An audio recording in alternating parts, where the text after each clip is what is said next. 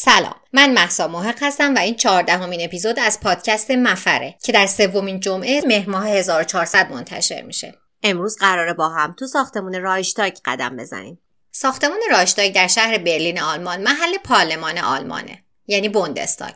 از سال 1894 تا 1933 این ساختمان پارلمان آلمان بوده تا اینکه در پایان جنگ جهانی دوم به دلیلی که مشخص نیست به آتیش کشیده میشه. بعد از سال 1999 و بعد از بازسازی‌های گسترده دوباره بوندستاگ برمیگرده به این محل. یه جوان هلندی با نام مارینوس فوندرلوب که از اعضای حزب کمونیست و وابسته به روسیه بوده به عنوان عامل این آتش سوزی معرفی میشه. ظاهراً هیتلر از این مکان خیلی بدش میومده و در مصاحبه محرمانه در سال 1931 اینجوری گفته بوده: رایشتاگ نماد انحطاط ملت ماست. ملغمه است مرکب از 4 دسته از ستونهای شبیه پانتئون آمیخته با باسیلیکای رومی و قلعه مغربی که کل ساختمان شبیه یک کنیسه به نظر میآید. به شما میگویم رایشتاگ ساختمان فوق‌العاده زشتی است، یک تالار اجتماعات، دکان گفتگو و چانه‌زنی نمایندگان و بورژوازی منحط و طبقه کارگر گمراه. هم ساختمان و هم نهادی که در آن جا گرفته ننگ مردم آلمان هستند و روزی باید بروند. به نظر من هرچه زودتر این دکان گفتگو بسوزد و با خاک یکسان شود، مردم آلمان زودتر از نفوذ خارجی آزاد خواهند شد.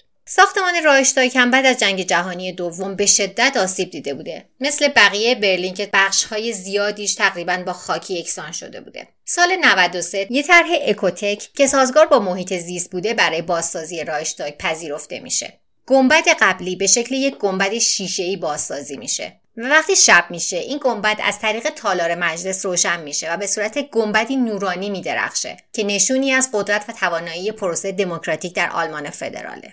این گنبد که جنسش از کریستاله 2 رمپ مارپیچ داره که میتونید از اون بالا برید و به بالاترین نقطه‌اش برسید. بازدید از رایشتاگ رایگانه که البته باید از قبل رزرو کرده باشین و برگه رزرو و پاسپورتتون موقع بازدید ازش همراهتون باشه. یه عکس معروفی هم زمان فتح برلین از رایشتاگ وجود داره که قصهش رو از پادکست چکش و از خانم صنم حقیقی که پادکستر چکش هستن نقل قول میکنم. استالین خیلی مشتاق بوده که به خاطر ضربه‌هایی که از آلمان خورده بوده توی جنگ جهانی دوم فتح برلین از طرف متفقین به اون داده بشه که انقدر اصرار میکنه که بالاخره آمریکایی‌ها موافقت میکنن و فتح برلین به استالین میرسه. ارتش سرخ به برلین میرسه و وقتی که رایشتاگ رو فتح میکنن یه عکس مشهوری هست که یک سربازی داره پرچم شوروی رو بالای اون نصب میکنه. وقتی خواستن این عکس رو بفرستن شوروی دیدن که یک مشکلی وجود داره. این سرباز 2 ساعت توی دستش بوده، یکی دست راست و یکی دست چپ و مشخصه که یکی رو از یکی از جنازه‌های جنگ دزدیده. این کار غیر قانونی بوده و مجازاتش میتونسته اعدام یا فرستاده شدن به اردوگاه کار اجباری باشه. در نتیجه فردای اون روز اون صحنه رو مجدد بازسازی میکنن. یه سربازی میره بالای رایشتاگ و یک پرچمی رو نصب میکنه و مجدد عکس گرفته میشه. عکاس موقع چاپ عکس کمی دود هم به عکس اضافه میکنه که یه خورده فضا رو جنگی تر نشون بده. از لحاظ ژورنالیستی بحث‌های زیادی روی این عکس هست که آیا بازسازی واقعی که قبلا اتفاق افتاده دقیقاً به همون شکل درست هست یا نه و این عکس یه عکس خبری حساب میشه یا نه. پیشنهاد میکنم این اپیزود رو از پادکست چکش گوش بدید که این ماجرا و چند ماجرای عکس خبری دیگر رو تعریف کرده و بسیار جذابه. رایشتاگ کنار رودخانه اشپریه و اگه روی اشپری قایق سواری کنین زل کناری اون رو میبینید. یک فضای سبز بزرگ هم جلوی رایشتاگه که میتونید اونجا قدم بزنید. امیدوارم از گشت و گذار در پارلمان آلمان با من لذت برده باشین.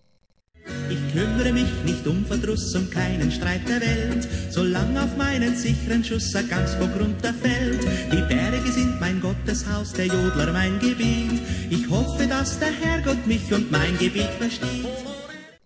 پادکست مفر در تمامی اپلیکیشن های پادگیر اندروید و iOS و همچنین پلتفرم های ناملیک، شنوتو و تهران پادکست با همین نام در دسترسه. صفحه های شبکه‌های مجازیش رو هم اگر پادکست مفر به فارسی سرچ کنید پیدا میکنید. محق داتایارم که دیگه یادتونه.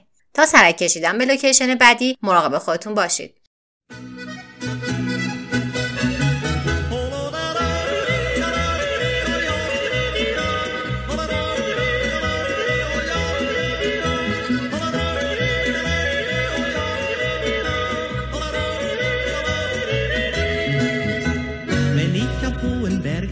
Wird mir ums Herz so wohl.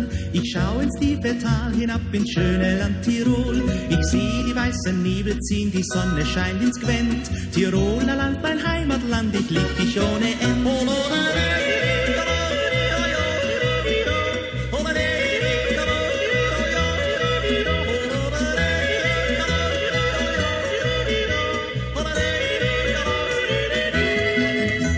Ich kümmere mich nicht um Verdruss, um keinen Streit der Welt, solang auf meinen sicheren Schuss ein Gamsbock runterfällt.